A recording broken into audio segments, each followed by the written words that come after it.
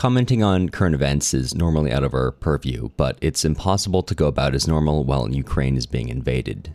It should go without saying that Putin's war is a human catastrophe for tens of millions of Ukrainian people who are being bombarded in their homes or forced to flee into neighboring areas or countries. Please check out our show notes. We've linked a number of organizations which you can financially support that are getting medical supplies to Ukraine, helping children, and supporting refugees. This last group, we should mention, are now numbered over 1 million. Directly supporting the victims of this war is obviously the most important thing, but if you happen to have the ability to send the money, please also consider supporting local journalist organizations whose reporters are risking their lives to show us what's happening there. Okay, on with the show. I'm escaping to the one place that hasn't been corrupted by capitalism.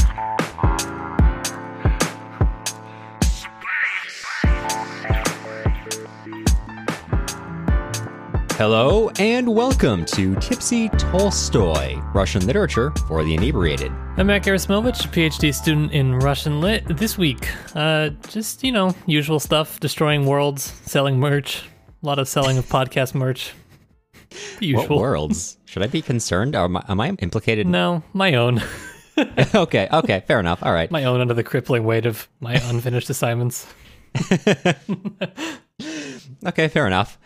Well, in addition to Matt's world-destroying powers, I am Cameron Lalana, and I don't have anything nearly that big, but I will say that I've recently become a much more, I don't know what the term is, superstitious, because one of the members of the TTRPG group that I'm in convinced me to buy a, quote, dice dragon, which is just like a little dragon plushie that you can store dice in, and ever since I got it, I've been rolling worse than usual, unless I put the dragon on my shoulder and let it sit on there like a cat, then I roll great. So now I can only roll dice when I have a plushy dragon sitting in my shoulder, and I don't know what this means for me, but I feel like this is the start of some kind of downward spiral.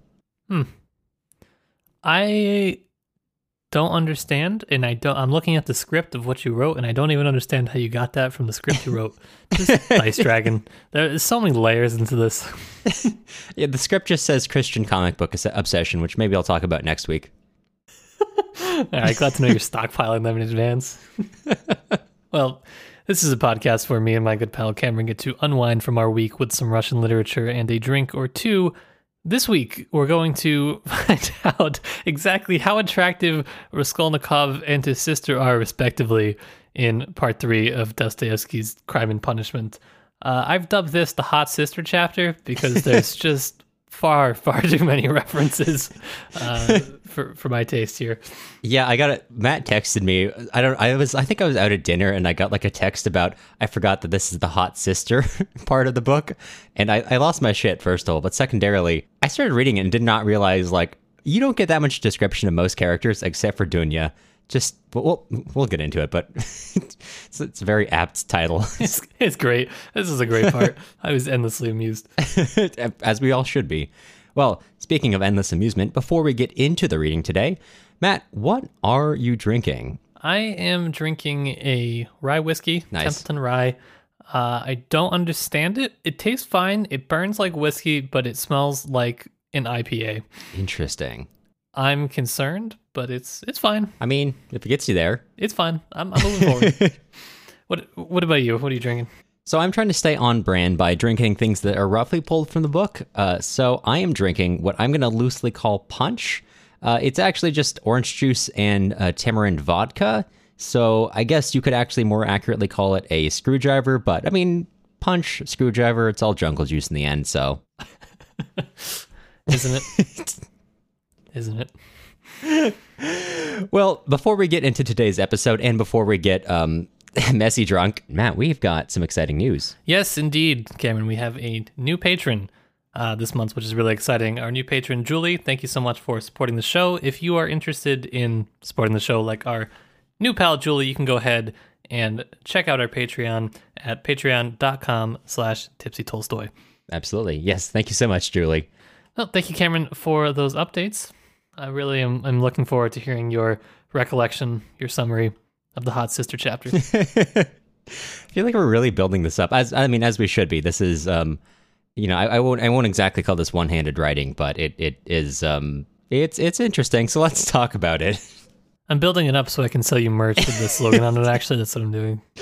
The day I wake up and we have a shirt that just says something about the Hot Sister chapter is the day that I maybe have to distance myself from the podcast. Have to go separate ways, creative differences. Well, that'll be appropriate for it happening during the Crime and Punishment series, I think. It would be. Well, let's talk about part 3 of Crime and Punishment. So there's actually more in here than the learning about how attractive Raskolnikov's sister Dunya is, although we do get, like, I think maybe a full page about that. So we'll get to it. But as you may recall, last episode we left off with Raskolnikov returning to his room with Razumikhin and finding his mother and sister there. Now, he's quite tortured by their presence, which is, as you might imagine, not exactly what his family is hoping for. His mother notes that his expression revealed an agonizingly poignant emotion, and at the same time something immobile, almost insane. Without much, I will say, family love, considering that they haven't seen each other in about 3 years, Raskolnikov almost immediately launches into Dunya about her upcoming marriage with Luzhin, kind of interrogating her on her reasoning and telling her that, I know you think you may be doing this for me, but when it comes down to it, I may be a bad person for demanding this, but there's only room for one bad person in your life. It's me or Luzhin. If you marry him, I will turn away from you forever, which obviously Dunya, quite caring for her brother, does not love hearing. In the midst of all this, Razumikhin continues to be just the voice of reason, and quickly shuffles Dunya and Pulcheria out of the room, telling them that Raskolnikov, he's been ill. I know you've heard about that from Nastasia. He's delirious, right? He's not quite himself right now. It's worth noting that, as we mentioned last time, Razumikhin has just moved to this part of town with his uncle and was having a party. And so he and his buds were drinking, importantly, punch, and is still pretty blasted. He is pretty, as the kids say these days, he's pretty Baja blasted now. On a scale from 1 to Yeltsin, Cameron? He is, put it in terms my peanut brain could understand. On a scale of 1 to Yeltsin, I'm going to give him an 8. We're not quite at like a full Yeltsin, okay, but like at no point does Razumikhin like demand that the Raskolnikovs give him Europe. So that's true. He doesn't do that. However, he is a completely different character. Dare I say improved? Dare I say? I think we could all agree. So what we mean by that is he basically takes Dunya and Pulcheria and says, let me walk you back to the place you're staying, because he tells them, not pulling any punches, Luzhin did not put you up in a good part of town. Let me walk you back so you've got some accompaniment through the dangerous streets of St. Petersburg. And of course, while walking back, while quite drunk, he is unable to hold in his feelings about Luzhin and goes off on quite a tangent about how he feels about Luzhin and his faux intellectual tendencies, etc., etc. The plot kind of notes that he's not explicitly doing this because he's almost immediately fallen in love with Dunya, but kind of basically that's the reason. Dunya and Pulcheria aren't really certain how to feel about this strange man who is very drunk and insulting Dunya's fiancée, but from what they do know from Nastasia, Razumikhin has done quite a bit for Raskolnikov, so they kind of resolve to trust him. Razumikhin, after bringing them back to their apartment, tells them, hey, look, I'm going to go check on Raskolnikov. I'm going to go get the doctor who's been attending him, Zosimov. He's at my party. We're going to have Zosimov stay the whole night with Raskolnikov. I will give you updates, etc., etc. Let me go do that for you. And he takes off and then initially brings Zosimov back to give the Pulcheria and Dunya a report on Raskolnikov before taking Zosimov back to the where Raskolnikov is staying. And Zosimov happens to know, I don't remember exactly where we get a physical description of Dunya. I think it might be in chapter 2. But Zosimov calls Dunya, at least in the English translation, quite fetching, which immediately sets Razumikhin off. It becomes quite clear that he is pretty much immediately fallen for Dunya, and is quite angry at Zosimov for even implying that he might also be attracted to Dunya. Yeah, I enjoyed this absolute elaborate and unnecessary schedule that Razumikhin has arranged for this. Like he's reported back to them in what is presumably some distance away from Raskolnikov twice in like an hour. Yep. It's great. He has Zosimov come by to give them a report of what he's already basically told them. After leaving his own party. It's also noted that this is very funny, right? I think this is very funny. Zosimov also finds Dunya so attractive that he only looks at Pulcheria while delivering the report, and it is clapping himself on the back for how restrained he is as a doctor. That he didn't even look at Dunya the whole time he was in the apartment. Phenomenal doctor. Truly the height of medicine. I know on average in the U.S. today, medical outcomes for women, or especially women who've been being treated by male surgeons, are worse than women who are treated by surgeons who are women. These stats are true for Zosimov and maybe far worse, and are almost definitely actually far worse, even for things much less serious than surgery. Yeah, just having a woman in his presence, I think, will well, I don't know what I really thought his outcome was going to be anyways. I wasn't too optimistic, let's be honest. I think the only thing he's done is give Raskolnikov a powder? Yes. And say he's devolving into a madman. So... No, he says his powder kept Raskolnikov from being a madman. Ah, yes. A very rational way of approaching it. Well, so Razumikhin leaves Zosimov with the landlady of Raskolnikov's apartment, giving Zosimov a lot of advice on how to deal with her all night, and then takes off. The next morning, Razumikhin wakes up, and now sober is like, maybe I shouldn't have said all those things I said last night. Just referring to everything in general. And is quite ashamed at himself. So he briefly meets with Zosimov, who notes that the landlady did not speak to him even slightly over the course of the night, rendering like 2 pages of advice basically meaningless, before Razumikhin heads off to talk to Pulcheria and Dunya around 10 o'clock. He enters rather timidly, expecting them to be somewhat angry, but actually finds them to be expecting him and, in fact, looking forward to his visit. Asking him, tell us about Raskolnikov. It's been 3 years since we've really seen him, and we've only known him through letters. Razumikhin describes Raskolnikov's character, and despite his obvious affection for Raskolnikov, kind of does my man dirty. Actually, no, I take that back. He describes him accurately. Anyone else would call that doing your friend dirty, but it's an accurate description of Raskolnikov's character. And I like that he said he was. He said earlier he was kind of, he's not doing well. He's because of his melancholic mood. And I was like, I don't know, it kind of sounds like he was always like this. This is maybe worse, but it doesn't sound like the best kind of friend to begin with. No. He even at one point says that Raskolnikov is almost alien in how distant he is. But sometimes he's not just alien, he's just cold. But it's like he's two people going from completely alien to just mildly cold, which is what you do love in a friend. So Pulcheria is not super jazzed about this description, but does thank Razumikhin for describing her son to her, before sharing with Razumikhin a note from Lushin. And keep in mind, the last time we saw Lushin was when Raskolnikov they had a discussion about ideologies. Raskolnikov basically threatened physical violence against Lushin. Lushin didn't love that and took off. So Lushin is now, he skipped meeting Pulcheria and Dunya when they arrived. He was supposed to meet them this morning, but again has skipped that, and just instead sent them a note saying, hey, let's have dinner later. We need to talk about some things. I'm quite mad about the way I was treated by Raskolnikov. And I should add, Raskolnikov the other day, despite saying he's ill, was actually out cavorting with a dead man and and a woman who has, let me find the exact term he calls him. He refers to Sonia as a young woman of notorious behavior. And says that he gave her 25 rubles, all the rubles that Pulcheria had worked so hard to get as a loan, implying that Raskolnikov had spent all this money that Pulcheria had suffered to get instead of on essential goods as like payment to Sonia. And he says basically, I do not want to see Raskolnikov when we meet for dinner. Keeping that in mind, they take off. And now at this point, it's also worth mentioning that Pulcheria is pretty fond of Razumikhin, and she's now referring to him by his first name and his patronymic, which is a respectful way to refer to someone. Even goes so far as to start having casual conversation about things that Razumikhin could not possibly know, assuming that he's been in their life for longer than like half a day. Mentioning, importantly for us, that Marfa Petrovna, remember that Marfa Petrovna is Svidrigaïlov's wife, who initially accused Dunya of trying to seduce Svidrigaïlov before realizing that Svidrigaïlov was in fact trying to blackmail Dunya into a sexual relationship. She's died.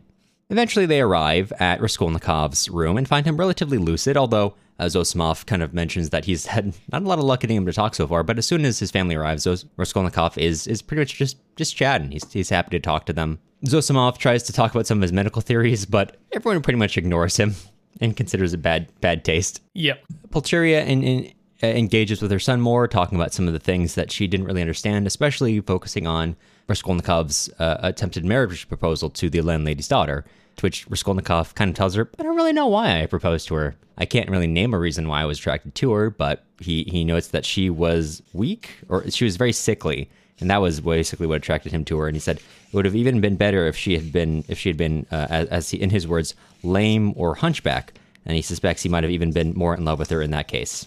His mother doesn't entirely know how to take this, so they basically move on, as families do when you don't know what to do with your kid. I miss the good old days when the kids were the problem, you know? Now I gotta go home and I'm like, what do I do with my family around the holidays, you know? Just gotta, move on from whatever comment that was at the dinner table. Yeah. Well, so speaking of... fathers and sons. Speaking of interesting comments made by parents, we move on to, again, Raskolnikov brings up his anger at Dunya's marriage proposal from Lushin, and tells her again, like, I know you think you're doing this for me, but don't do this. Dunya strikes back at him and says, yeah, you're a little self-centered for thinking that this is all about you. I am looking to find stability in my life, and for that reason, I would like to marry Lushin, and if it benefits my family, even better. But this is not actually all about you. Pulcheria basically stays out of this and notes, we must have definitely passed this part. So previously at some point, there's like a whole page about how attractive Dunya is. There's also like half a page about how attractive Pulcheria is. This whole family is apparently just really hot. Worthwhile noting. But Dunya no one else, like Raskolnikov has had barely any physical description. I don't remember where it is exactly, but there's a whole page about how good Dunya's smile is, how inviting it is, like the shape of her mouth, the fact that she has a small mouth. Which I think also Sonia has, so I think that's revealing some interesting things about Dostoevsky himself. But Dunya is remarkably attractive, and Pulcheria thinks, Dunya is, again, remarkably attractive, but in fact, Raskolnikov, even more attractive. Somehow even hotter. Where does it stop? Is there a third sibling somewhere?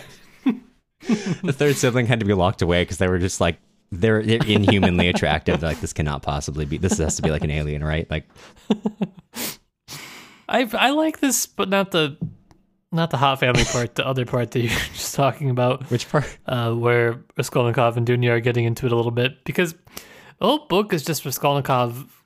He's so annoying sometimes. When, like she says, it really is very self-centered. I don't know if you bought Dunya's kind of remark to him, but we don't really get any direct words from her until now about the marriage. Right. It's very much just Raskolnikov assuming that she's doing this for him, and him kind of projecting this idea of her onto her. Well, onto us as the reader, since he's basically very much limiting what we're getting from the narration perspective. Right. And I think it's interesting that the way this is being framed right now is that Dunya and Pulcheria really don't know Raskolnikov, because it's been 3 years. So in many ways, they're coming to meet their brother/son. Mm-hmm. But again, because this is mostly from Raskolnikov's perspective, we're supposed to believe that he has an immediate and completely accurate insight into why Dunya does things. Yeah. Even though the reverse relationship is one of, do I really know my brother at all, frankly? Yeah. So that's an interesting thing to pay attention to. Anyway, so the hot Raskolnikov family aside... how did we get here? We've been on this road for a while. I think we're like the biggest Russian language. We are the biggest Russian literature podcast, and we're bringing such high-minded concepts as no one ever talks about how hot Raskolnikov is. Nobody frequently does. I don't know what Bookstagram's been up to, but they missed that quote. Twitter right now is all about, every time I open up Twitter, it's all about how hot Chekhov is. And yeah, I get it. He's a real person. But oh yeah, no discourse about how People hot. see one colorized photo of Chekhov and it's going to just circulate on my Twitter for years to come. That's it. People have one picture of Stalin as a young man, and that's been like haunting me for my entire life. So, I mean, to be fair, it is a hot picture of Stalin. It's a hot picture of Chekhov. Don't take those out of context. Sorry, I'm already clipping them out of context. Okay. Well, we did say this was going to be the messy episode. Yeah, it is. It has to be. So, in the midst of this argument between Raskolnikov and Dunya, Pulcheria pulls out the letter from Lushin, which she earlier showed to Razumikhin, and says, "Hey, what do you think of this?" Raskolnikov reads and says, "Well, this letter isn't terribly educated." And even Razumikhin actually defends Lushin on this grounds and says, "Look, it's not terribly literary, but this is pretty common business language." And then Raskolnikov is like, "I'm not saying it's bad. I'm not trying to criticize him. I'm just saying it's not super educated. I mean, business language isn't really educated. It's just, I put an F in chat next to that one, actually, in my book. The way that he dunks on legal language. It's funny. It's funny because I almost went to law school. Another reason Dostoevsky would have written a lot of, if you had been in his sphere of influence, he would have written a lot of anti-Matt tracts. Oh, absolutely. 100%. So as this chapter comes to an end, Raskolnikov contextualizes the money he gave to the Marmeladovs, saying, it was, I know what he's implying here, but I give it to them not for any ulterior motive, but only to pay for the funeral. He says, apparently in the letter, I gave it for the funeral, but no, I did give it for the funeral. And it says, if you'll let me, I would like to come to this dinner. And Pulcheria says, that's perfect. That's what I was hoping for. And actually, she says, Razumikhin, you should come as well. So it's a big, fun, happy family dinner. Razumikhin, you are objectively the least attractive person in this room. Come to the dinner with us. So at this point in time, Sonia Marmeladov enters the room and immediately feels quite awkward.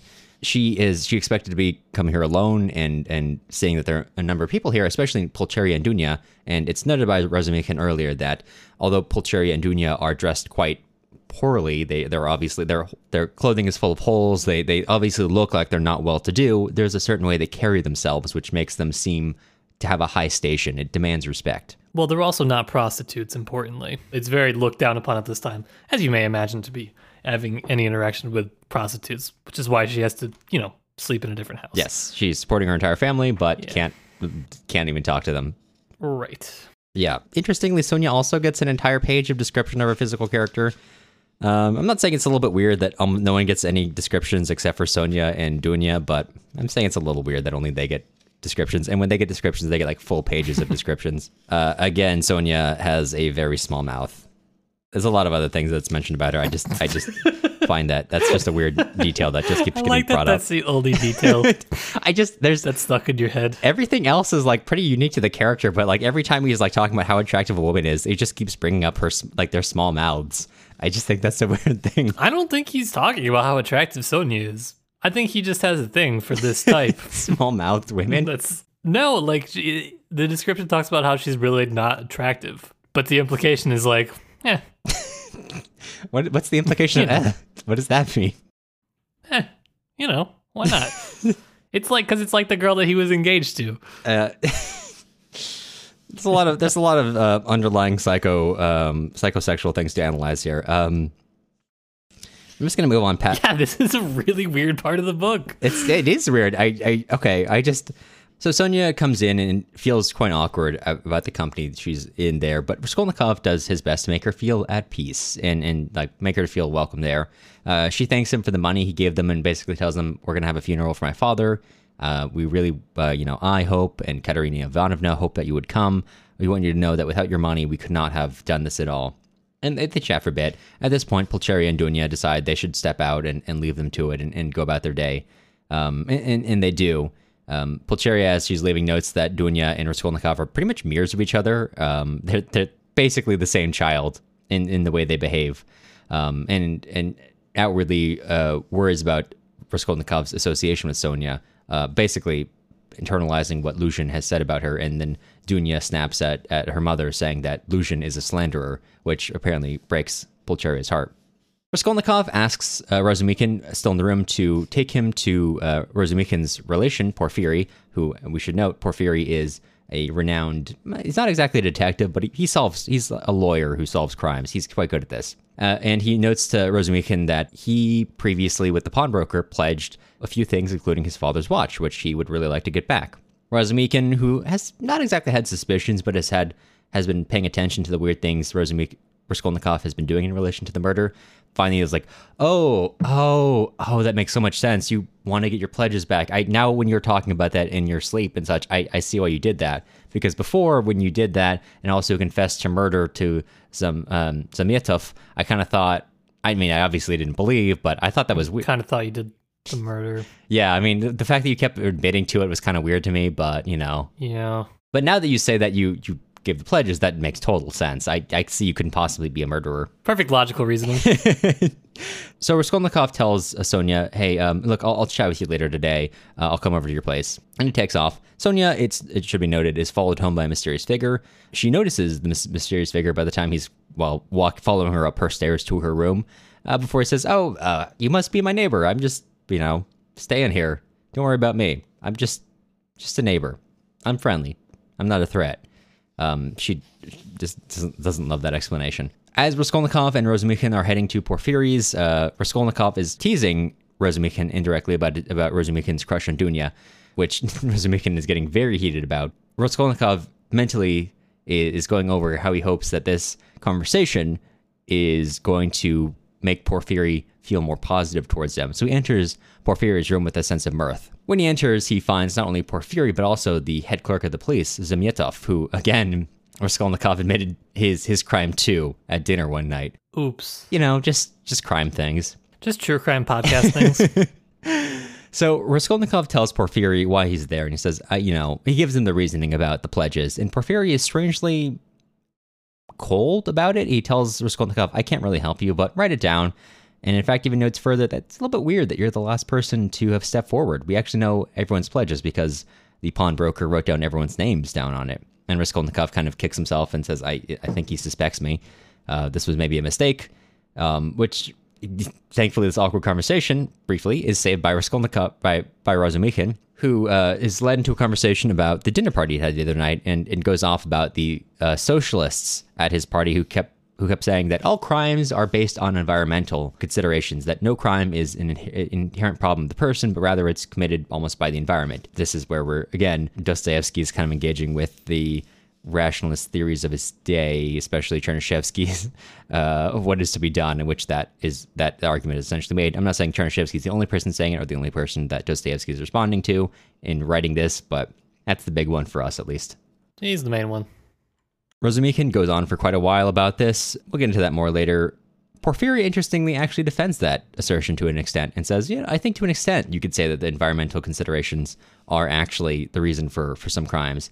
And then kind of says, interestingly, Raskolnikov, actually, I know that you wrote an article for a newspaper about a year ago, which was published a couple months back, about crime and about your theory of all humans being able to be divided into two camps.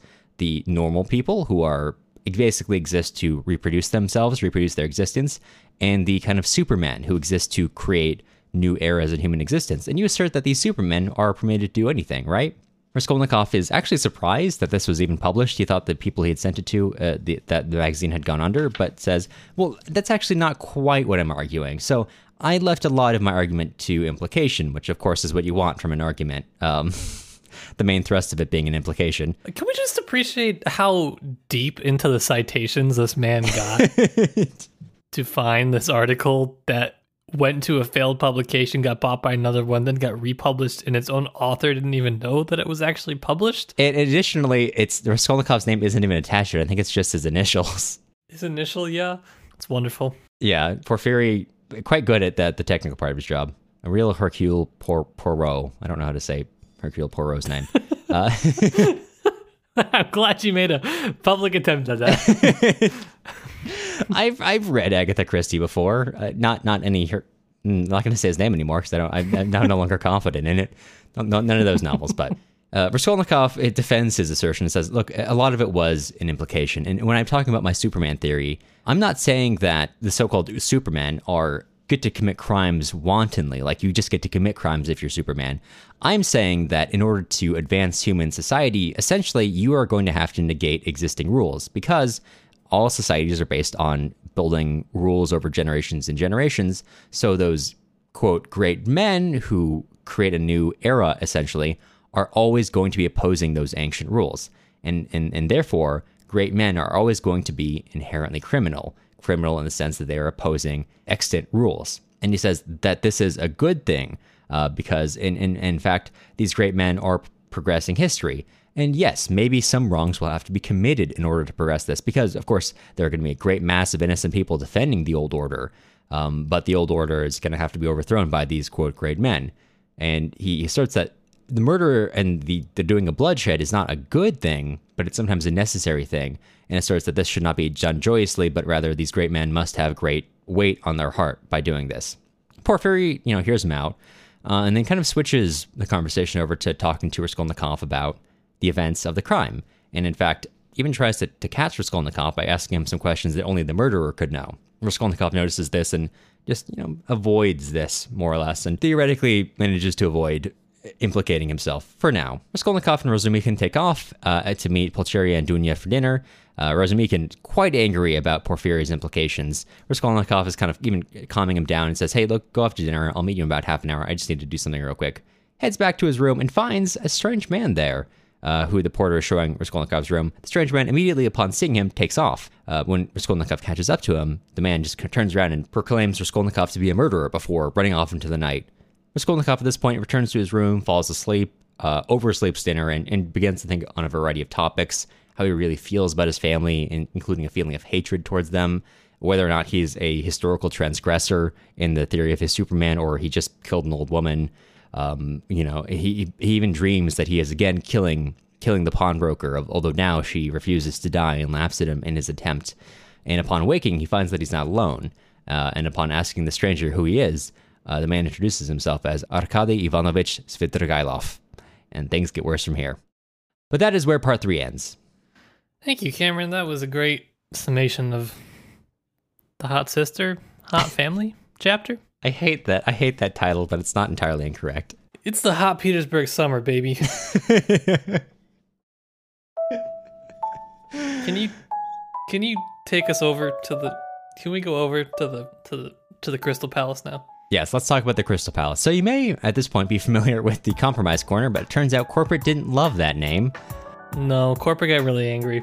They sent us a lot of carrier pigeons. Yeah, I mentioned that previously our lawyer has been leaving dead pigeons on my doorstep, but that actually has been elevated to just like pictures of my face with a lot of strange and arcane symbology nailed to my door, and I feel like strange prickling sensations across my body throughout the night, and I suspect that maybe some kind of dark magic, which I don't quite care for. So we've changed it to the Crystal Palace, a nice and neutral name, which could not have any implications. At all, whatsoever. Exactly. So, Matt, I have to ask you, what's in the Crystal Palace? Well, in the Crystal Palace, there are all sorts of wonders that you may be able to find.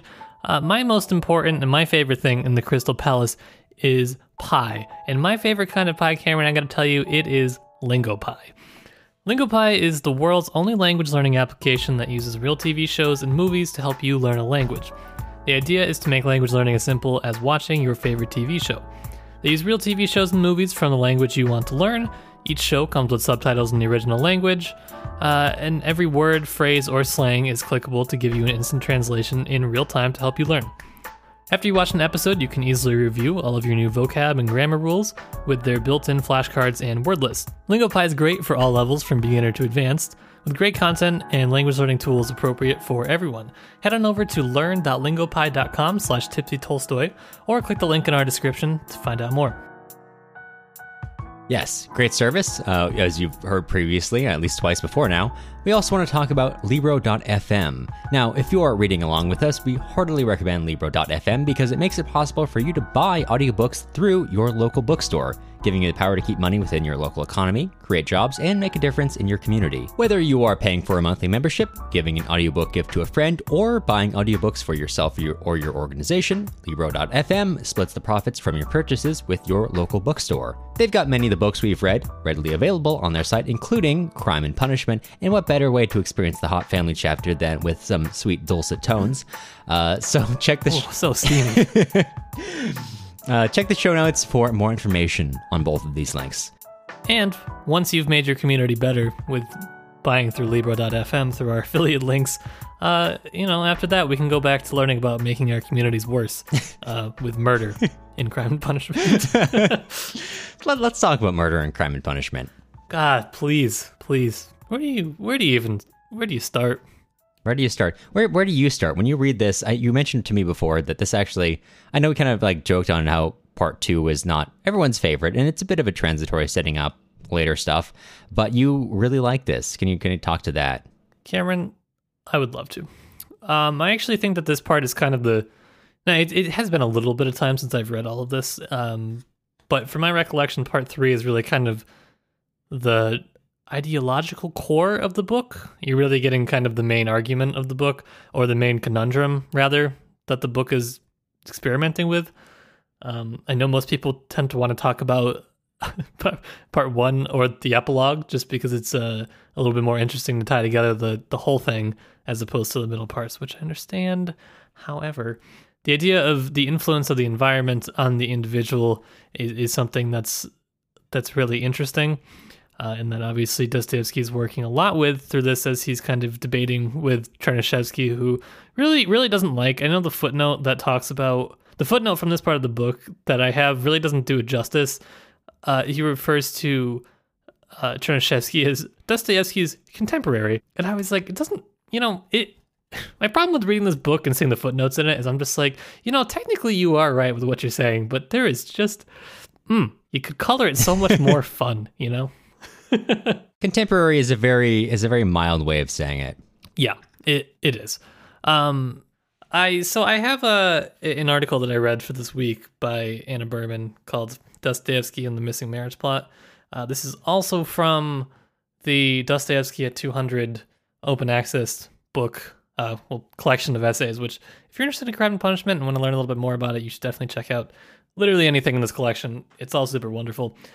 And part of what I found interesting in this as well is this is kind of, well, we call it the hot family summer, but it is the family part, at least for now. It's kind of the first introduction that we're actually getting that's in the perspective of some of the individuals and not just letters. I mean, we still get allusion letter, of course, but, and it's interesting. There's a lot going on in this article that I don't have time to get to. Part of what the article is looking at is in these family dynamics, why does Dostoevsky not really choose to include this marriage plot that's usually really central for 19th century novels? So Berman posits this idea that really what Dostoevsky is looking at is not how families are created, not through kind of a reproductive lens, but what he's looking at instead is how families exist in the present. What is required to kind of have a family, like what do those dynamics actually look like? And Berman kind of links in some Bakhtin, who's 20th century literary critic, and so much more for 19th century literary studies or literary studies in general. The way that Dostoevsky kind of does this, it refutes what you would expect from the novel conventions of the time, which we talked a little bit with Katja Bowers about when we were talking about kind of the form of the book. And Bakhtin has this kind of idea, which I don't know if I totally 100% agree with him on it, but I'm going to use it for my argument here because I like it and it works on this one. So that's good literary analysis, huh?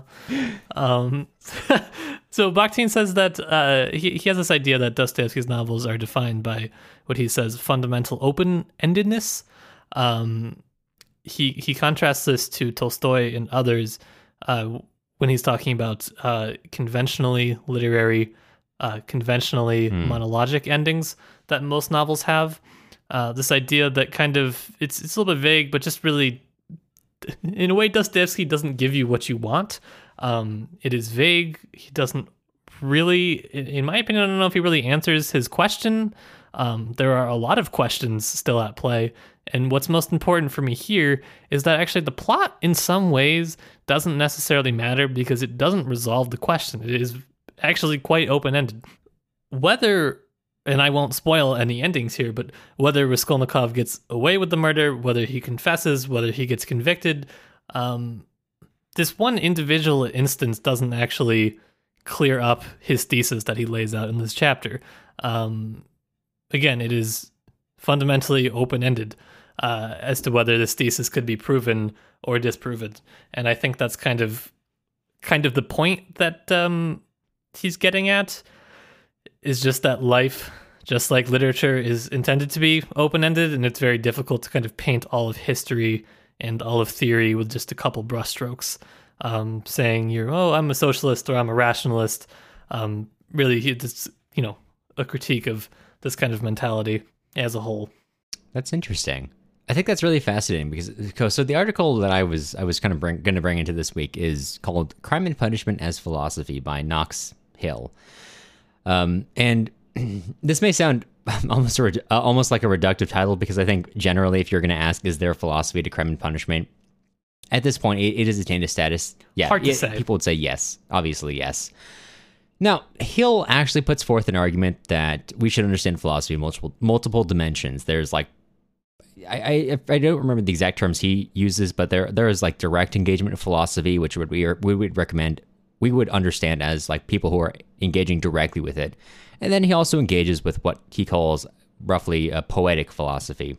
And poetic philosophy isn't the same as like reading Sartre, Camus, who are, well, actually, Sartre is a bad example. Let's talk about like Hegel or something, who's engaging directly with theories of ideas and theories of reality, and puts forth the idea that what Dostoevsky is doing here is a poetic philosophy, because he's trying to engage with a lot of different ideas.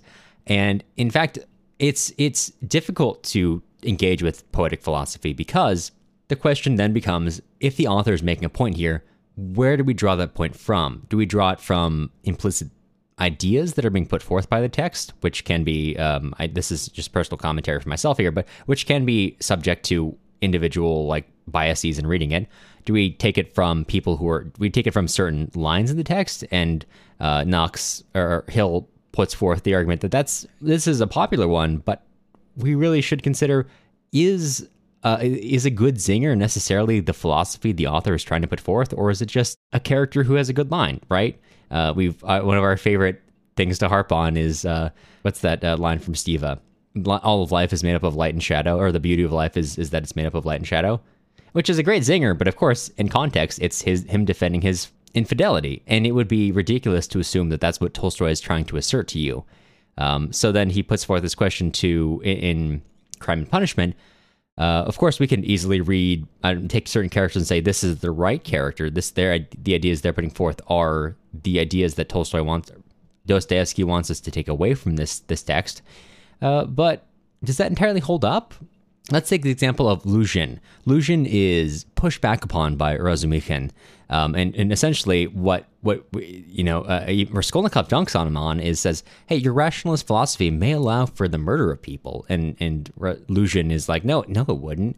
And Raskolnikov essentially says, the natural outcome of you saying our pursuit of rational self-interest, of like that this is going to inherently bring up society, means that you could kill those who are going to hold us back from that. But of course, the great irony there is that Raskolnikov's very own philosophy, which has actually driven him to real murder, does permit violence against individuals, which is defended later on by Raskolnikov. Him saying that the violence done against individuals can be permitted by those transgressive supermen who are pushing society forward, not because the violence itself is good, but because it's necessary to push society forward. And that's an interesting, like, Luzhin.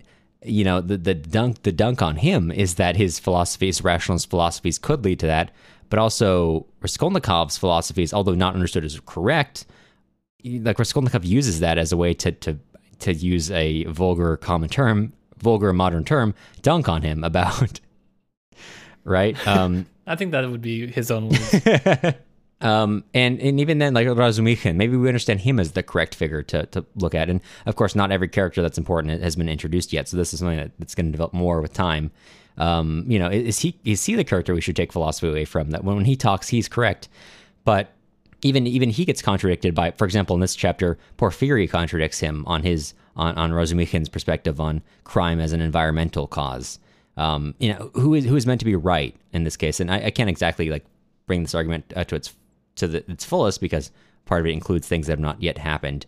But a lot of these arguments, Dostoevsky leaves unfinished to a certain degree, or the implication is what finishes them. So I think that's one of the interesting things of reading this book as poetic philosophy, as Hill points out. What are you supposed to take away from this? There are a lot of narratives which are popular, and maybe you could take that away from it.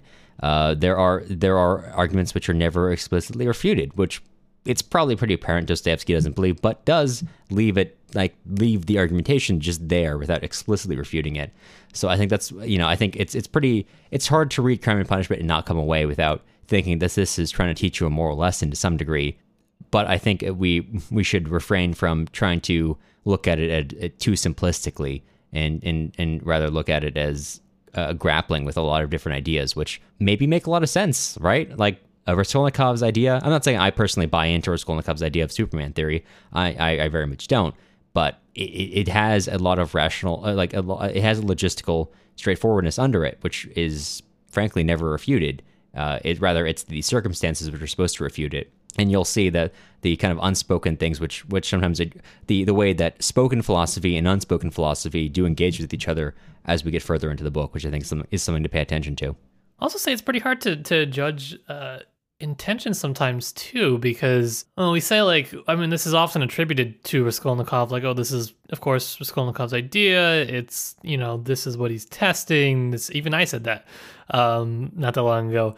But it's not mentioned before this, unless I'm mistaken. He does talk about the conversation he overhears in a bar, which is very similar to this idea. But honestly, this idea is not the first time this idea has ever been put out there, of course. And so, what's interesting to me is is Raskolnikov trying to test this? Is this his goal, to see if this is really the case?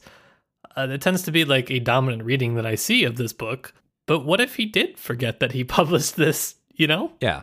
What if he did send this off months ago and now this is actually the first time that it's coming back? It's oh, shoot, I did publish that, my crappy thesis. Oh, nice. And now I'm being interrogated because of it. And especially when we talk in this book about the role of coincidence and how much that actually drives the plot forward, I don't know that it would be right necessarily to say, okay, Raskolnikov wrote this as a student, he published it, and then he went out in the world to see if it was actually true. Maybe, but also, what if it was another one of these coincidences? I think that there's a case to be made for that, and I think that I don't know that everybody necessarily lives by what they write their undergraduate theses or master's theses or even PhD dissertations on. It may just be something that's interesting to you. It doesn't have to be a system that you want to live on. Yeah.